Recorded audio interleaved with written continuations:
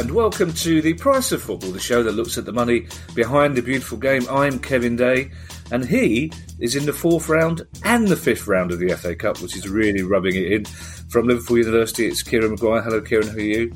I'm very good, Kevin. I've just got my first Panini swap. Joe Willock. So if anybody needs a Joe Willock, get in contact with me through the usual sources, and we'll take it from there. Yeah, you might have to turn that into a separate pod, Kieran. Otherwise, I'm going to be doing a lot of heavy sighing. Well done on being in the 4th round of the 5th round of the FA Cup. I'm still not quite sure the logic behind that double draw, but seldom have I seen balls pulled out of a bowl with less razzmatazz than BT Sport did it last night. It was just, it literally gave the impression that they double booked the studio with the rugby and they had to get it over and done with really quickly. Well, Peter Crouch did a really lame long arm joke. But anyway, never mind that. It's just my bitterness at being the first team knocked out in the 3rd round of the FA Cup. And later on, Kieran, we'll be hearing from somebody else who's still in the FA Cup, Andy Godden, who is chair of the Swansea City Supporters Trust.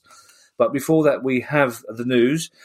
There was no romance in the actual game that Marine played against Tottenham in the 3rd round, Kieran, but virtual tickets made them a lot of money. Yes, this proved to be an amazing success and fair play to Marine for showing a bit of initiative. So they decided to sell virtual tickets for £10 a pop. I thought initially they'd get a bit of interest and things of this nature. But then it became sort of a bit of a race. Spurs fans wanted to show that they were generous fans, and they were absolutely fantastic. And then Liverpool and Everton fans thought, well, Spurs are getting all the limelight. Hold on, we're good fans as well. We want to show support to a local club in the form of Marine. So they ended up selling nearly 31,000 tickets. Wow. At £10 a throw. So it's a fantastic money raiser for them, on top of the fact that, of course, that they would got a broadcasting fee, and they will have picked up some money as well from just participating in the 3rd round of the FA Cup. So fantastic news, and for all those fans, and also the people such as Gary Lineker and Jose Mourinho and Ian Wright, they all bought into it. They all bought a ticket and publicised it. It's one of those good news stories. That money can now be reinvested. Marine are a very progressive club. They've got lots of teams themselves, so it's win-win all round. Yeah, and I know people will say Gary Lineker and Ian Wright have got the money to buy virtual tickets, but they're actually at the game. So if anyone had an excuse not to buy a virtual ticket, I mean, it's a brilliant effort considering the game was live on national terrestrial television as well, isn't it? Yes, yeah. I mean, it's effectively, it's a donation to Marine Football Club, but the fact that nearly 31,000 people with the decency to do that is a sign that people love football in this country, and also that romance of the FA Cup is still there. It is a competition which people have become a bit cynical about, and I think we've got to look at the clubs here, because it's not a huge money raiser for the clubs in the Premier League, and they don't take it perhaps as seriously as they ought to, some of them. But for fans, I can still remember every single FA Cup final of the 1970s, but I can't for the last 10 years. And I think that's sort of indicative of it's lost a little bit of allure, but a home draw for a small club such as Marine is a game changer in terms of the impact on their finances. Yeah, well, as you know, Kieran, we recorded Monday's pod, the questions pod, on Sunday morning, or as you called it, Sunday afternoon. But I was very, if you remember, I was very cynical about the FA Cup when we recorded that. But then watching the Crawley player in tears, telling his story about how he came to be playing for Crawley and how his career had gone so badly, and then seeing him scoring that goal and crying, I fell back in love with the FA Cup a little bit. And talking of the words football, this country, live on TV, leads us into a story that's causing some amusement, really, because it's bad news for English football fans living in Europe, isn't it? Yes. What's happened is that, unfortunately, under the Brexit rules, if you have a Sky subscription, historically, if you went to the EU, you could actually watch the matches, using your laptop or using your tablet, using with your existing Sky Sports and BT subscription. You could watch those live.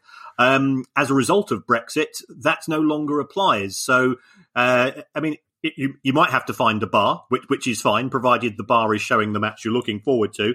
But if not, you're not going to be able to see the matches that you wanted, and it's a bit of a blow, especially for those Brits that go abroad or historically have gone abroad to the EU or European countries for a few months in the summer, and they still want to watch sport. It's going to be a pain in the backside for them. Good luck finding a bar that's open in the middle of a COVID pandemic, but it's led to lots of anecdotal, humorous, in inverted commas, remarks about elderly people on the 1st of January settling down to watch the game in the south of France and then having to phone their kids back in England to say, why can't I get the football? And the kids back in England explaining that because we're now, because of Brexit, basically. But it also annoys me. People, it's no secret, Kieran, that you and I were Remainers in this scenario. And it annoys me that that's the sort of thing that the Remain campaign should have been saying to people. You do know you won't be able to watch football in France afterwards, and I think we might still be in the EU if the argument had been along those lines. And it's not going to change, is it? People just have to find other ways of streaming the football, won't they? Yeah, and we all know there are other ways. There's always other ways, not necessarily legal means, but it's a small irritation, and. I'm a Democrat. I always say, respect a vote, but going back to 2015-16, neither party or neither side conducted themselves particularly well, and we are where we are. I should say we don't encourage illegal means of watching football, but we do acknowledge they exist. Now, Arsenal have borrowed £120 million from the Bank of England. And before we talk about that, Kieran, if anyone from NatWest is listening, perhaps they could explain their reluctance to lend me a few bob when the Bank of England is literally giving it away. As I reckon I've probably got as much equity on my property as they have, give or take a naught or two. It's an eye-watering sum of money, Kieran, and but it does seem that the Bank of England are only too willing to lend to big Premier League wealthy football clubs who approach them and at very low rates of interest. Yes, the Bank of England have this, I think it's called CCFF scheme in relation to COVID. And what you've got to be able to do is to prove that you make a contribution to the UK economy, and that you have suffered a loss of revenue as a result of COVID. And Arsenal clearly do that. I mean, their revenue's £300 to £400 million. Spurs have done similar. Spurs got involved in a similar arrangement a few months ago. It is a short-term loan. You're paying next to zero interest on it. It cannot be used to go into the transfer market. I think that's something we have to make very clear with regards to those people who are being critical of the football industry, and there is an element of criticism at present, which is starting to come from central government as a result of abuses of the COVID rules, where football clubs or football club employees haven't necessarily conducted themselves particularly well. But in this, Arsenal, they are a big employer. They've not used the furlough scheme, and their revenues from matchday income, sort of from the start of the pandemic to the end of this season. I don't think we're going to see crowds for the rest of this season. I think we're all resigned to that. Will be in the region of £120 million, and that's why I think they've taken out the loan of that amount. Now, critics will say, "Well, hold on, Arsenal are owned by an American multi-billionaire. Why can't he lend them the money?" Well, if you can borrow at 0.1% or 0.2% or however low it's going to be, from a business point of view, it's a logical step to take. Yes, and again, if anyone from NatWest is listening, I'd be happy to pay close to zero interest. Let's talk NatWest. We can do it privately. Direct message me. Also in London, just a few miles to the east, there are a couple of things going on at West Ham. including a new director, Kieran, with a past almost as colourful as yours. Yes, there's two stories in respect of West Ham. First of all, West Ham's landlord, which is a company called E20 LLP, which is effectively a government agency or a local government agency, it rents out the City of London Stadium, and I think West Ham play a little bit less than £3 million a year. This company LLP lost £28 million in 2020. And its total losses are now up to £283 million. And remember, it only kicked off after the Olympics in 2012. So it's not been knocking around for very long. It does look as if the deal signed by West Ham is very good for the club, but isn't very good for the shareholders of E20 LLP. And those shareholders are effectively the taxpayers in London. So, whether a better deal could have been signed at the time, we don't know. But it is costing, £500,000 a week to London taxpayers in terms of losses being made from that stadium, whereas West Ham are paying a pittance compared to that to get a 60,000 capacity stadium. If you crunch the numbers for the number of people that will be attending in a year, if they got 20 games, it works out as just a couple of quid per fan per match, and therefore it's very lucrative from West Ham's point of view. Yeah, Kieran, can I just stop you here, Kieran? Because much as I love you, and much as I'm normally only too happy to jump on the London taxpayer soapbox about the West Ham story, this is not really the story we're properly interested in, is it? It's the other. Can we get to the other one? Okay. The other story is that West Ham yesterday or Tuesday, they appointed 2 new directors. Mm-hmm. So every time something happens at Company's House, it pings into my inbox. Mm-hmm. So I did a quick Google background search. One of these directors is called David Sullivan, who turns out to be the son of David Sullivan. So he's the son of one of the co-owners of West Ham. Yeah. And the other one, her name is Emma Benton Hughes. AKA?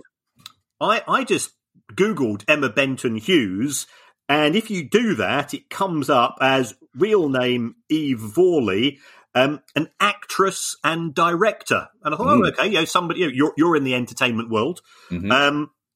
And the actress in films such as Lesbian Nurses and the director of Horny Housewives on the Job. Mm-hmm. So, and then I thought, as you know, I will put everything out on Twitter, and the reaction on social media was quite intrigued. People got quite excited about this. And then it turns out that Emma Benton Hughes used to have a fan club which was run by her brother, and her brother's name is Johnny Trunk. Which is about as good a name as you can get, and her fan club had 19,000 happy members. So very happy members. As if the board of directors has been broadened.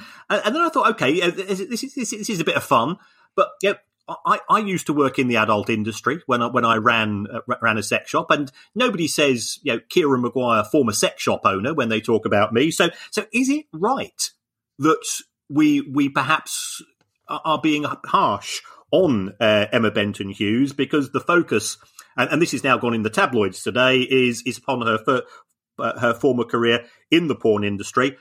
She's fully entitled to be treated with the same amount of respect as any other director of a club. Mm-hmm. A little secret here, Kieran. I always refer to you as ex-sex shop owner Kieran Maguire when I talked about you in public. And you're right. There is. I mean, it's interesting. It's the first time that the directorship of a football club changing hands has been front page news on the Daily Star, which is an indication of her background. You forgot Naked Neighbours and Dirty Fan Mail as well, by the way, amongst her other classics. I think putting aside her past, which is similar to her husband's past, I'm more interested, and I think West Ham fans would be more interested in the idea that both David Sullivan's sons are now involved in the club. David, as you say, as a director, Jack Sullivan is managing director of the women's team, and David Sullivan's partner, Emma Bunton-Hughes, aka Eva Fawley, is now a director. That, as an outsider, that's not a particularly good look. I mean, is it common practice? I mean, I don't know however many directors they have, but does it not raise concerns that one particular family are having more influence on board decisions than others, perhaps? The other main director, David Gold, there's been 2 new appointments to the board who apparently are sort of business associates of David Gold. But you're absolutely right. The idea of family legacies within clubs doesn't necessarily mean that the best people are being appointed for the job, and you're going to be getting new directors who are going to question it. And the whole point about having a good board of directors, a good director is what you call a critical friend. Somebody who you can trust, but will still say to you, I think the decisions which are being made aren't necessarily great. There is history of this. If we take a look at Manchester United, owned by Malcolm Glazer originally, when he passed away, it passed on to his 6 kids. And then if we take a look at Blackpool Football Club was formerly owned by convicted rapist Owen Oyston, and it then passed to Carl Oyston, his son. And I've said this on many occasions, and I'm quite happy to, if producer guy wants to remove this, the shit never falls far from the arsehole as far as I'm concerned when it comes to Blackpool Football Club and that particular dynasty, because Blackpool fans, they went through an awful lot of trauma with the family. And the way that the Oystons behaved, and of course that ended up in court, and they ended up effectively losing control of the club. I normally go for the apple very rarely falls far from the tree, but I'm going to use your description from now on, assuming, of course, any of this gets in. I'll tell you what, I'll distract Guy so that he just puts this straight out without editing. How's that? I'll send him loads of emails overnight so he doesn't listen to it. Talking of Manchester United, Ed Woodward of Manchester United is now the Premier League's highest paid club director. Is there any significance in that? Well, I guess that it's a sign of faith of the Glazer family in Ed Woodward. He has delivered in terms of the club's ability to generate revenue over the years. He has been credited with Manchester United turning itself into this commercial giant, and United's ability to sell the club's name and to sell the club's badge globally has been one of the reasons why it was a success under Sir Alex Ferguson to an extent. I think Sir Alex Ferguson probably deserves much more of the credit. But his pay took a slight decline, but it was still £3.1 million for the year ended the 30th of June 2020. So he's just ahead of Daniel Levy, who came in at just under £3 million. But we've said that Manchester United have done many good things during the pandemic in terms of the furlough, in terms of making food parcels available to people and things of this nature. And of course, Marcus Rashford, we are huge fans of for the work that he's done on food poverty in this country. I still take the view, if Manchester United can afford to pay an executive £3.1 million, then they should be able to afford to pay their employees the real living wage in Manchester, because that only requires a 58 pence an hour increase in pay. So come on, United, do the right thing by your staff. I've got friends back in Manchester who work for the club and they love United. 58 pence an hour isn't too much to ask for. Yeah, it's not. And as you say, even being cynical about this, the PR value, the goodwill that would stem from that would be huge. And the fact is as well, I don't think you'll find many Man United fans who wouldn't think that's the right thing to do. There's not one Man United fan who's going to say, well, no, we can't afford to pay the proper living wage. And it's a gesture that should be made, and maybe that pressure needs to come from Man United fans. But I think you're right to point out as well, Kieran, sometimes we look at these big clubs, Liverpool, Man United, Man City, etc. We look at them as giant, faceless behemoths, and to an extent, at the very top board level, they are. But on the ground level, the people that are running those clubs on a day-to-day basis are mainly from Manchester and Liverpool and mainly love the club that they work for.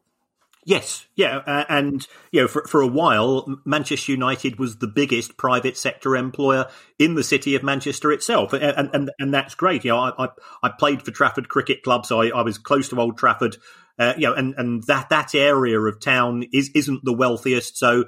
For those 25 times a year or whatever it was that Manchester United are playing at home, the ecosystem in terms of the sort of the supply chain of it's just the chip shops and the program sellers and so on is absolutely fantastic.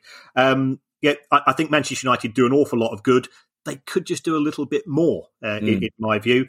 When Manchester United started in the Premier League, the chief executive was paid 165 grand a year. For that to increase by a factor of 20, how many other people have had their income rise by a factor of 20 in less than 30 years? Very, very few indeed. So, football's a success. The median salary for a chief executive in the Premier League is now £1.2 million. Sometimes clubs we've always used this phrase tin ear, that they could just do a little bit more. It wouldn't cost them a lot. And I think it would be appreciated by not just the people in receipt of the additional money. We're talking for somebody doing a 35-hour, we're talking an extra 15 to 20 quid a week. It will be appreciated by the fans. Did I refer to Ed Woodward as director before? Should I have said chief executive? Well, it's all the same. It's all the same. Well, it's not really to the sort of people that tweet in tiny mistakes. As we know, I'm sure it's Swiss Ramble tweeting under different names. 3 stories in Scotland now for you, Kieran Maguire, ex-employee of a sex shop in Brighton, to talk about.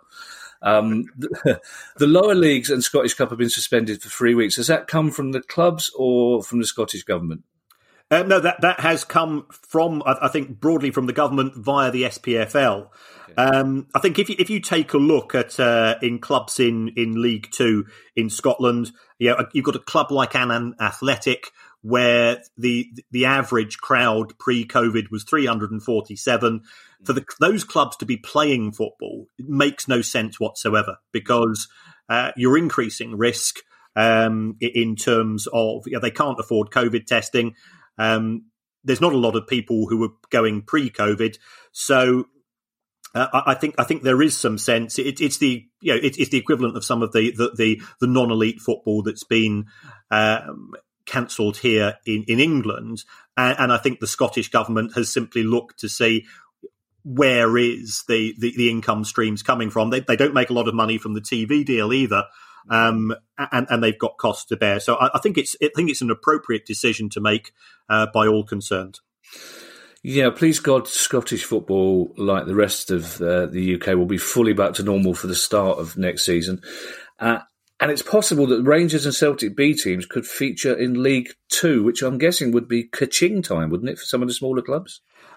Potentially, yes. I mean, at present there are 10 teams in League Two in Scotland, but there is a proposal to expand the league to 16, to take 2 additional teams from the Highland League, 2 additional teams from the Lowland League, and 2 Colts teams from Rangers and Celtic. Now, historically, there's been a lot of pushback on this because I think there's a concern as to where would the ceiling be? So are they only allowed to play in League Two? Would they be allowed to go into League One? Would they be allowed to go into the Championship? I think there's a little bit of a discomfort there, but it looks as if Rangers and Celtic are very keen for this to go ahead. So they've offered, I think, the clubs in League Two an initial 125 grand. Which could rise on a longer term basis to £1 million. And they've also said that if they go ahead with this, they will commit to selling a minimum of 200 tickets for each away match. So therefore there would be additional money for these lower league clubs. Rangers, due to the financial issues they had a few years ago, ended up playing in League Two, and that meant that when they appeared in those individual matches, the other team was swamped with Rangers fans, which is good for the local pubs, it's good for the club, it's good for the local taxi drivers, and so on, and things of this nature. How that's going to go ahead, whether it's going to go ahead, it's going to be tough to push it through, because under the constitution of the SPFL, it would need 11 votes in the Premiership. Now, clearly, they've already got 2 of those. But on top of that, it would need 75% approval in the bottom 3 divisions. So it would have to be a very compelling case. And when it comes to Rangers and Celtic, there's a lot of politics in the form of Scottish football. So I think they will have to put forward a very persuasive argument as to the benefits, not just to them, but as to Scottish football as a whole. But if it means more money going into these lower league clubs, then that clearly is one potential benefit. I have to say that guaranteeing a minimum of 200 away tickets seems a little bit disingenuous, because my guess would be that even Rangers and Celtic B teams would attract 1,000 away fans, would be my guess. And that's going to lead to a lot of security issues in grounds, as you say, that are more used to 300, 400 people, isn't it? I think there's an element of yes and no here, because Rangers and Celtic fans ultimately want to see their senior team play. Right. And if those matches are taking place at the same time as Rangers and Celtic on a Saturday, the Rangers and Celtic fans will be watching that match on television, or they'll be watching it via stream or things of this nature. But I've appeared on Scottish radio on quite a few occasions, and even I was surprised when one of the presenters said to me, 90% of people in Scotland support one of those 2 clubs. So therefore there are outposts of Rangers and Celtic fans in every town and village, by the sound of it, and perhaps it would give them an opportunity to see players who will be the stars of the future. So the numbers of tickets, I'd be intrigued to find out the impact it would have. But I suspect that especially if those clubs are successful, then it would push on. But just because you're young, as we saw with Derby County at Chorley. No. At the weekend. We were so nearly all the way through without mentioning Derby, Kieran. I know. That kids against more senior players don't necessarily find it that easy. Yeah, just in passing as well, you mentioned an invite to 2 Highland League teams. I always was under the impression that the economics of travel in Scotland, some people I don't fully realise how big Scotland is as a country and how much most of the teams are concentrated in the Lowland Belt. I always thought the cost of travel was considered prohibitive for Highland League teams to play in the National League. I think that has been an argument in the past, but Highland League teams feel that they have been unfairly treated if they're willing to bear those costs. And quite often you'll find that these clubs are very, very efficient and very, very well run. Yeah. Because they are so much a focal point of the local town that they should be given the opportunity to progress within the Scottish football pyramid. And our final Scottish story, Dundee United players have agreed to a wage cut. Yes. Dundee United, pre-COVID, they were losing around about 75 grand a week. So, they weren't in a great financial position. Their manager agreed to a pay cut in October. His name is Mickey Mellon, so I don't know whether he's connected to the West Ham Board of Directors with a name like that. And the players have now agreed to cuts themselves. Initially, I think there was a bit of pushback. They won't have been on big money at Dundee United. But I think the agreement is that they will be willing to take some form of pay cut. The club was initially pushing for 20%. I don't think it will go that far. But but they will get their wages back, or rather, they will be put back on full wages once crowds return. And we're all hoping that that's going to be as soon as possible. I mean, the directors of Dundee United had to put in £5 million into the club to keep it going in 2019. So it is a club which has ambitions.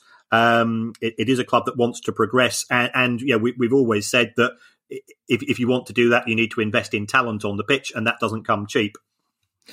Yeah, now you've mentioned the Lord Voldemort of football, Derby County. I think we could probably reveal that we need to finish in a moment because you're going on to BBC Radio Derby. That's going to be an interesting experience, isn't it? I might get you to text me how that goes. Do you have any more news for Derby fans when you're on BBC Radio Derby?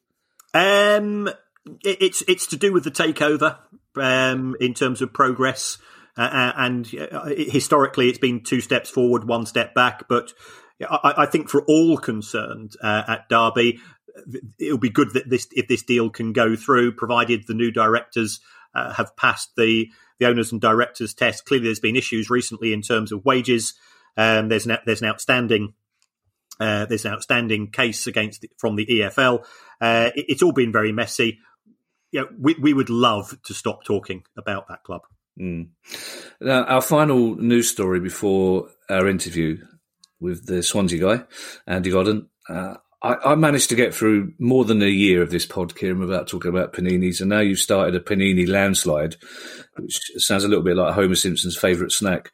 Panini America have signed David Beckham on an exclusive autograph and memorabilia deal, which sounds like it's going to be lucrative at the very least. Yes, I did some background into Panini. And we have a bit of a joke about grown men acting like 12-year-old kids collecting these cards. Mm-hmm. But Panini's income in last year was over $1 billion. They make more money than any football club in the world. World? Wow. It is a huge operation. And then when you start to look behind them, it's not just football that they're doing, but they're doing American franchise sports as well.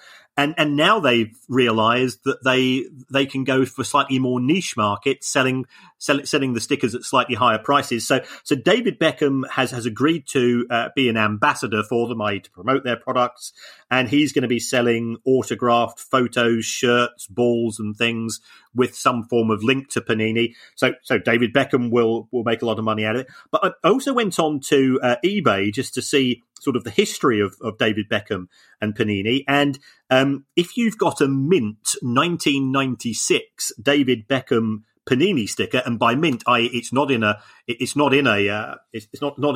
book. And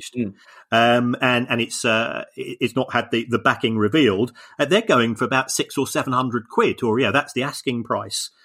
So clearly they do have value. And David Beckham did make his debut for Manchester United against Brighton Hove Albion at the Goldstone ground. So there's a very tenuous link to my club there as well.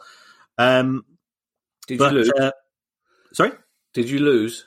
No, we drew 1-1. I think it was in those days when the League Cup was 2-legged. It's disappointing. Sure. Kieran, let's console ourselves with the fact that it won't be too long before a signed Kieran Maguire top trump card is going to be going for that sort of money as well, isn't it?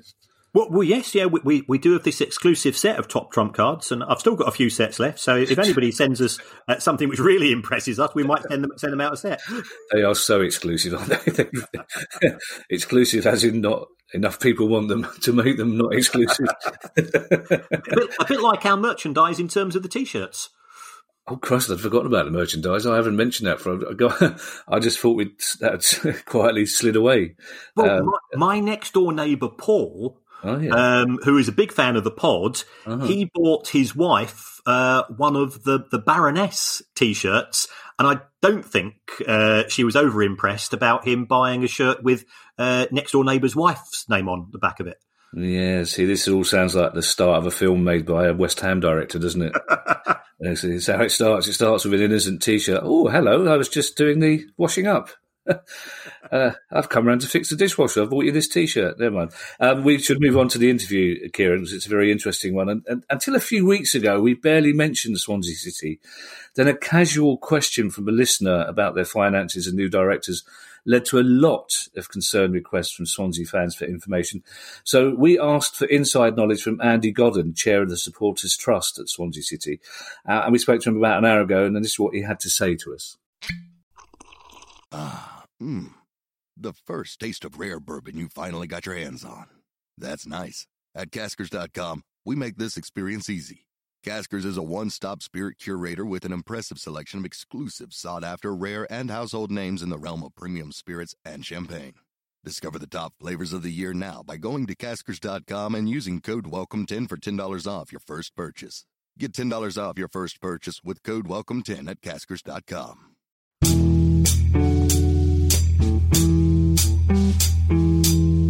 Andy, hello. Thank you for talking to us. Before we start, tell us a little bit about your background and how you came to be chair of the Swansea City Supporters Trust. Okay. So I've been a Swans fan all my life. Thank my father for that. Grew up in Swansea. Followed the Swans home and away. God, over 30 years now. Got to be. How did I get involved with the trust? Well, my professional background.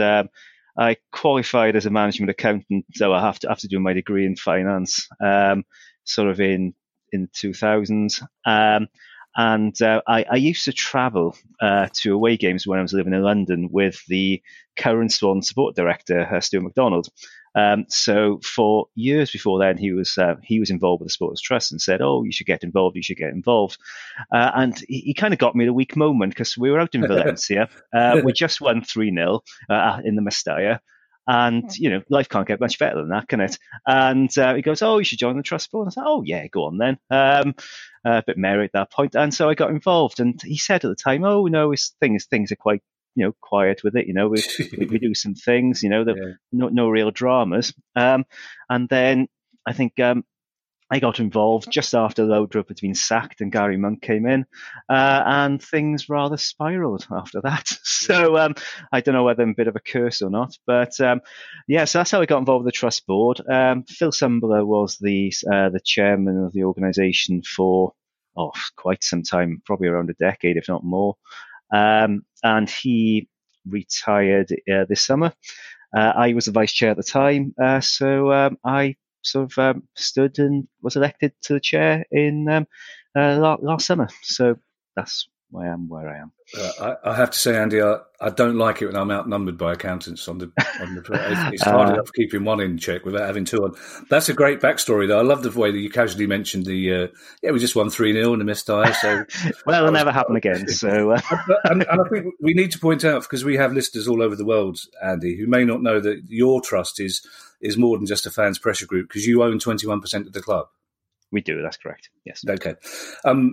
It seems that a lot of that unease we were talking about earlier in your introduction from fans, and is around the recent shake-up of directors.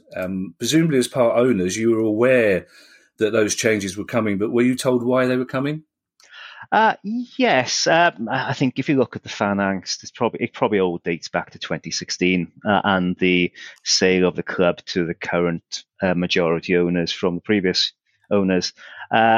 So in terms of the latest changes at board level, we were aware beforehand. We were aware of what the scope of the proposal was. So we were a bit surprised on the departure of Steve Kaplan, obviously, but that wasn't entirely expected. So at the time we hadn't spoken to Jake Silverstein either, so that was a bit of a concern, to say the least. But we were aware before things were publicised. There was a club board meeting prior to things being filed in Company's House. So obviously when those got released, I think a number of our fans have got alerts of whenever any documents come up online. And so the moment that went up, things rather kicked off. Absolutely. Until then, the reason you hadn't been on our radar, basically, is it seemed that the volatility left over from the 2016 takeover had kind of resolved itself, and that you were chugging along quite merrily as a well-run, ambitious club. Is that the case? We'd got rather to an impasse rather than anything else, I suppose. I don't know if you guys are aware, but as a result of the 2016 sale, we've tried. We were excluded from that sale, basically, deliberately excluded by the former shareholders and probably the buying shareholders as well. So we've tried to resolve that amicably over the last few years. It's not really been possible to do that. So our members have actioned us to pursue legal action regarding the unfair prejudice we feel we've suffered as a matter of that event. So we're trying to progress that as it stands, but anything, especially in the current climate, is very difficult and very slow to do. But that is still proceeding. So yeah, I mean, things had rather just grown to a natural relationship, or probably lack of one, really, between us and the other shareholders, really. Well, it's interesting you say that, because you said recently in an interview that the Supporters Trust faced what you called a fundamental dilemma, which is how to represent and engage with members and fans who aren't members while maintaining a productive relationship with majority shareholders. That's a difficult balancing act, isn't it? It can be, for sure. I think what's been a bigger challenge for us really has been trying to separate the relationship with the shareholders with the relationship with the club, especially those on the ground. So what we've been doing the last year or so, and this really sort of kicked in once Trevor Birch came in, for example, we developed a much better working relationship with Trevor and his management team than we had previously. With his predecessors. It helped rather that Hugh Jenkins was no longer in the role, because obviously he was one of the former sale shareholders. So that was obviously a big cause of the issues there. So I think what we've done is try to work more closely with the team on the ground, which at the end of the day, they are the ones sort of addressing the issues that are most relevant to our members and the fan base generally. Think what happens on a match day is really determined by those on the ground. So we've been sort of developing stronger working relationships with them, and I think that's really borne fruit with things such as the season ticket packages, for example, which I think what we try to do around there as part of trying to resolve the balancing act regarding COVID, I think has been very well received by fans generally, really. Would you mind telling us what you did there? Because that's an issue that we have with every single club supporter in this country. I'm a Palace fan, and the club tried to do the right thing, but of course they're never going to please every single fan. So what did you try and resolve, and how has it been received by the fans? So I think what was important to us is, as you say, different fans have different views on what to do. So we tried to give people options. So if we can look at three different things here. So for the rump of last season, so however many games that was, we gave fans the option of either they could have a refund or they could keep the money in the club, and there would be benefits to doing that. For example, such as streaming, etc. I think the package that was offered for that, there were discount codes and things like that in the club shop, and I think that one was very well received, I think. This year, we had a bit of a challenge because our season tickets come out for renewal probably earlier than a lot of other clubs. They've tended to go in January, for example, January to March as an early bird option. So a lot of our fans had already renewed for 2021 prior to COVID. So it was more of a challenge for this year. The offering probably to keep your money in the club probably wasn't as attractive as last season's was. But the fact that there was still, the option of streaming, discounts for next season's season ticket, if you didn't take a refund, etc., was offered. But if you didn't want to do that, then you could take a refund. So I think those were that was acceptable to everyone. I think most people understood the pressures. What we've announced in the last month or two is that for any fans that didn't take a refund this season, their season ticket next year will be no more than £99. Oh, wow. So, it's absolutely, and that's obviously been well received. And it's a lot less for, I think, £79 for seniors, £49 for juniors, and I think it's £23 for under 12s. So £1 a game if we're in the championship, or a bit more if we get promoted, hopefully. I was going to say that £99 is regardless of whether or not you're in the Championship or the Premier League. Yes. That's brilliant. That's a really good incentive, isn't it? You mentioned Trevor Birch, who left your club to become chief executive of the EFL. It seemed that a lot of fans saw that as a blow because he's got a reputation as an able administrator and a willing communicator. You said that you established good lines of communication with him. Did that come from you, or did he approach you when he took over the job? I think it's probably a bit of both, to be honest. Before he came into the role, 2 or 3 of us interviewed him as part of that process. So he spoke to all the directors. It wasn't us making the decision by any means. Yeah, okay. How influential our comments were is probably open the question. But we had the lines of communication before he came in. So I think there was willingness on both sides and a wish on both sides to address those previous issues and sort of try and build on that. I think obviously nothing's ever fully plain sailing, but there are a couple of bumps along the way. But I think there were going to be, because we were basically starting from scratch. Relations were very, very low before that. So no, I think we got to a point where we spoke frequently, weekly at least. Myself, I think Stuart, our sport director, spoke to him much more frequently than that. And he still tends to be in the director's box for home and away games. So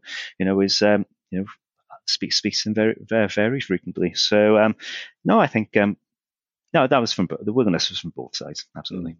Your part, Andy, of the finance subgroup, which reviews monthly and annual accounts, was that something that the club willingly embraced, that access to club accounts? Well, Stuart's a director, so he gets access to the management accounts monthly, as do all the directors. So it was an open secret that Stuart would then share with Lisa Clement and myself, the management accounts, and we would then review them for anything we had any questions over, and we would raise those queries then. Kieran, presumably that's something you'd like to see at every club, isn't it? You're a big fan of openness and transparency and fans being allowed to review accounts. Yes, just really, it stops 2 things. First of all, it stops inappropriate behaviour by the board to an extent, because they are aware that decisions are being scrutinised. And secondly, it stops all the nonsense that you sometimes see in social media and message boards, because if the fans do have access to it, and there's a fan in every club who can simplify the numbers to make them understandable for those people that are interested. And let's face it, the majority of fans aren't, but it's a good way of stopping some of the nonsense getting out of hand. So I'm hugely in favour. It's something the Football Supporters Association are very keen on as well, and via them, I've campaigned and they've campaigned to have greater transparency, because we do have this rather romantic notion that a football club is more than a vehicle for people to make money. Yeah, I'd be the last person, Andy, that anyone would let look at their books anyway, because it really is Charlie Brown's teacher as far as I'm concerned. But I'd be scared if I was on the Supporters Trust board. I'd be terrified of looking in case I found something that was not good news. Is that ever the same for you?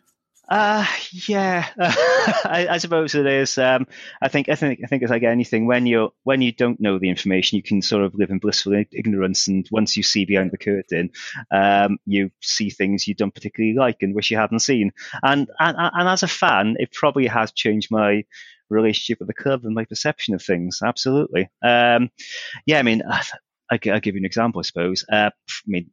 One of the things we were very worried about for the last 2 or 3 years of our Premier League tenure was our cash flow position.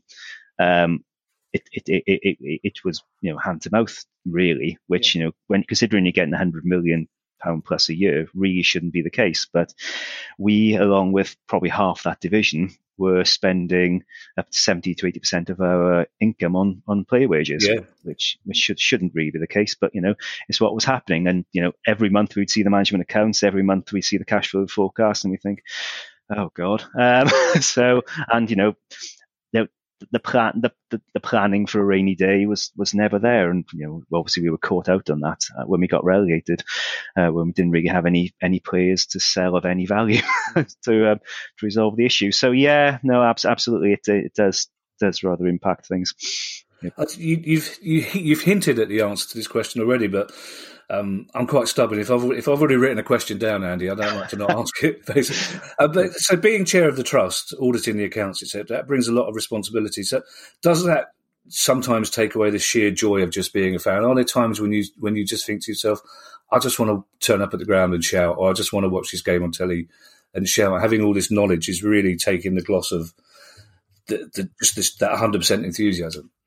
Yes, especially over the last 4 years. So since sort of July 2016, once the club was sold and the trust was rather excluded from that, then since then, we've been embroiled in legal issues, and the relationship with the club and the ownership has changed. And it's totally changed my relationship with the club. I'd like to think that's improving as relationships improve on the ground. But absolutely, it has. And there have been times, especially when the football was bad and wasn't particularly fun to watch. We were basically, the last 2 years in the Premier League, we were treading water. It was a matter of time before we got relegated. Yeah. So couple of those two things together, and I wasn't particularly enjoying it. Once Mr. Potter came in, and things were much more enjoyable in the Championship. And when the games were on, you sort of put things to the back of your mind, and you just enjoy the football. When I watch something on the telly now, I'm probably I shout as loudly as anyone, So I think when the game is on, you can sort of switch things off. But apart from that, I haven't told my dad that I'm interviewing somebody from Swansea today, because he still hasn't forgiven you for the 5-4. Basically. Oh yes, which he described at the time as the worst day of his life. And considering that my mum had died 6 months beforehand, that was a big statement. But that was a dark day for us. I mean, it's not a bad time to be a fan for you at the moment. You've still got our boy Wayne Routledge down there knocking goals in. You're second in the table. So can you dare to dream, like all football fans do, that August may see a full Liberty Stadium welcoming a Premier League game, and you might be rethinking that £99 special offer? We always dream. In last season was ridiculous. It was a hell of a long shot we get in the playoffs, and yet we scraped in, and we could easily have got promoted last year. This year we're top two. It's a 13 clean sheets out of 23 games. We are ridiculously solid, which is not a term we would usually use for Swansea City sides. We don't often look like conceding, and we're getting goals. Jamal Lowe's rather taken off in the last few games. So long as we can keep that up, there's no reason why not. Really, it's not the strongest division. I think Bournemouth and Norwich look the two standout squads. Watford are. I don't know where they are really. We played them last week, and we played them off the park, even though it was 2-1.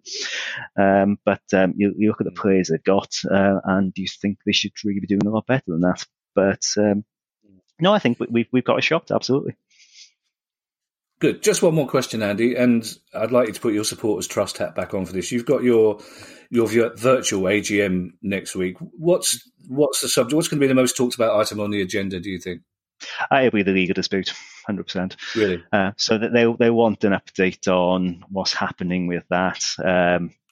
Some people are saying, well, why haven't we, issued papers yet, etc. But it's complicated to get to that point. So, that'll be the main issue that people will bring up. I'm sure there'll be a lot of things in terms of, relationship with the club and things like that. But I would imagine the legal question would be the main one. Well, I'm guessing that legal dispute will take some funding as well, won't it?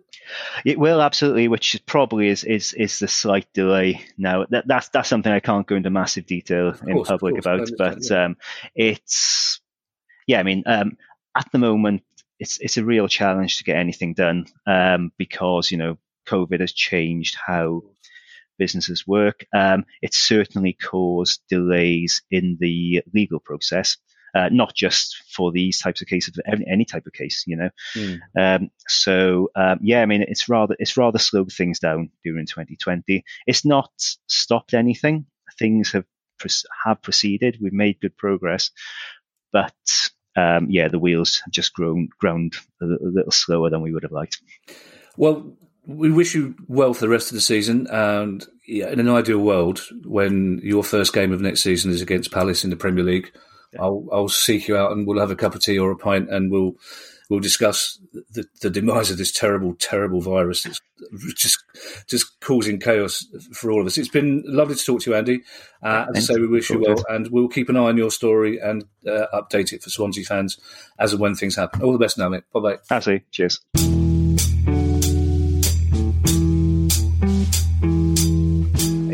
It's interesting, Kieran. Andy had to be somewhat circumspect about the big issue, the legal issue, because of obviously the lawyers had asked him to. But what I took from that is just it's brilliant that the Supporters Trust own 21% of Swansea City. We're all for that, but that's not enough for them not to be outflanked by the other major shareholders, is it? Basically.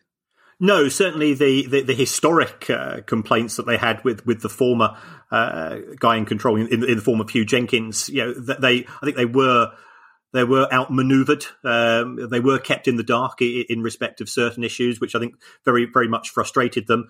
And that's why there are, as Andy intimated, ongoing legal concerns with regards to the sort of the governance of the club.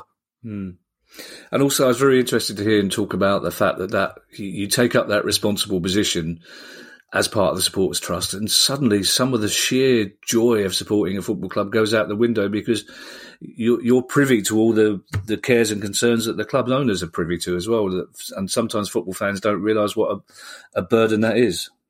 Yes, I mean, being a fan, one of the things I love about being a football fan is for 90 minutes I can be irresponsible. And that's quite a joyous feeling. You can let your hair down. You can behave in a way without being offensive to anybody. You can be a bit daft, a bit silly, and shout out a few things. If you're on the board and you're having to sit in in that area of the stadium, it's slightly more restrictive. Yeah, I got told off by Mark Bright once on one of my rare excursions into a director's box, which I didn't want to go into. I also like that clear implication, Kieran, that it's only at football that you behave in an irresponsible manner. Like the rest of the time, you're an upright, steadfast citizen. Before we go, we mentioned as a news story the fantastic event that run by Lockdown Theatre on Friday the 15th at 7 p.m. to raise money for the Alzheimer's Society and for research into dementia among footballers with Sir Alex Ferguson, Sir Kenny Dalglish and Gareth Southgate. There are literally 1 or 2 tickets still available for that if you want to take part. So go to lockdowntheatre.com.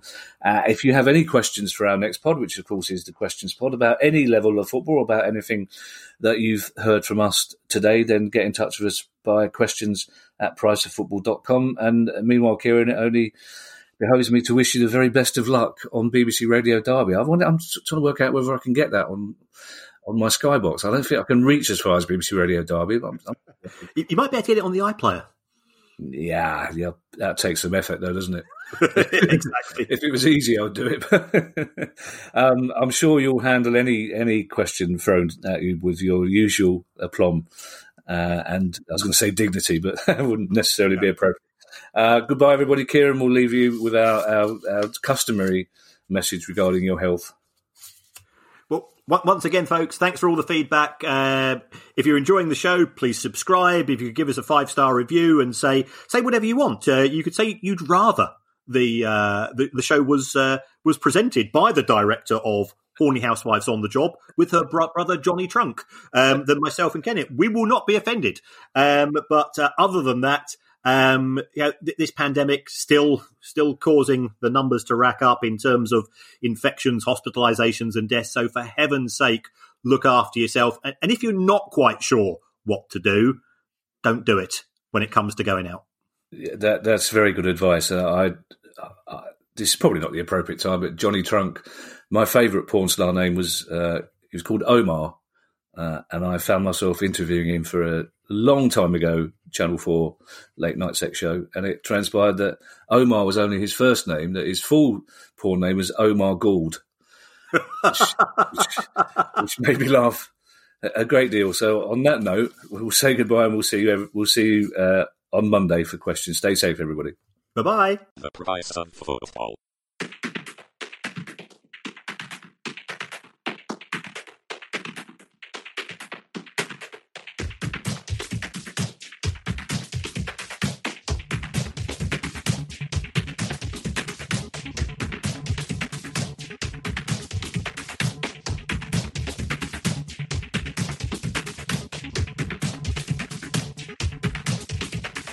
The price of football.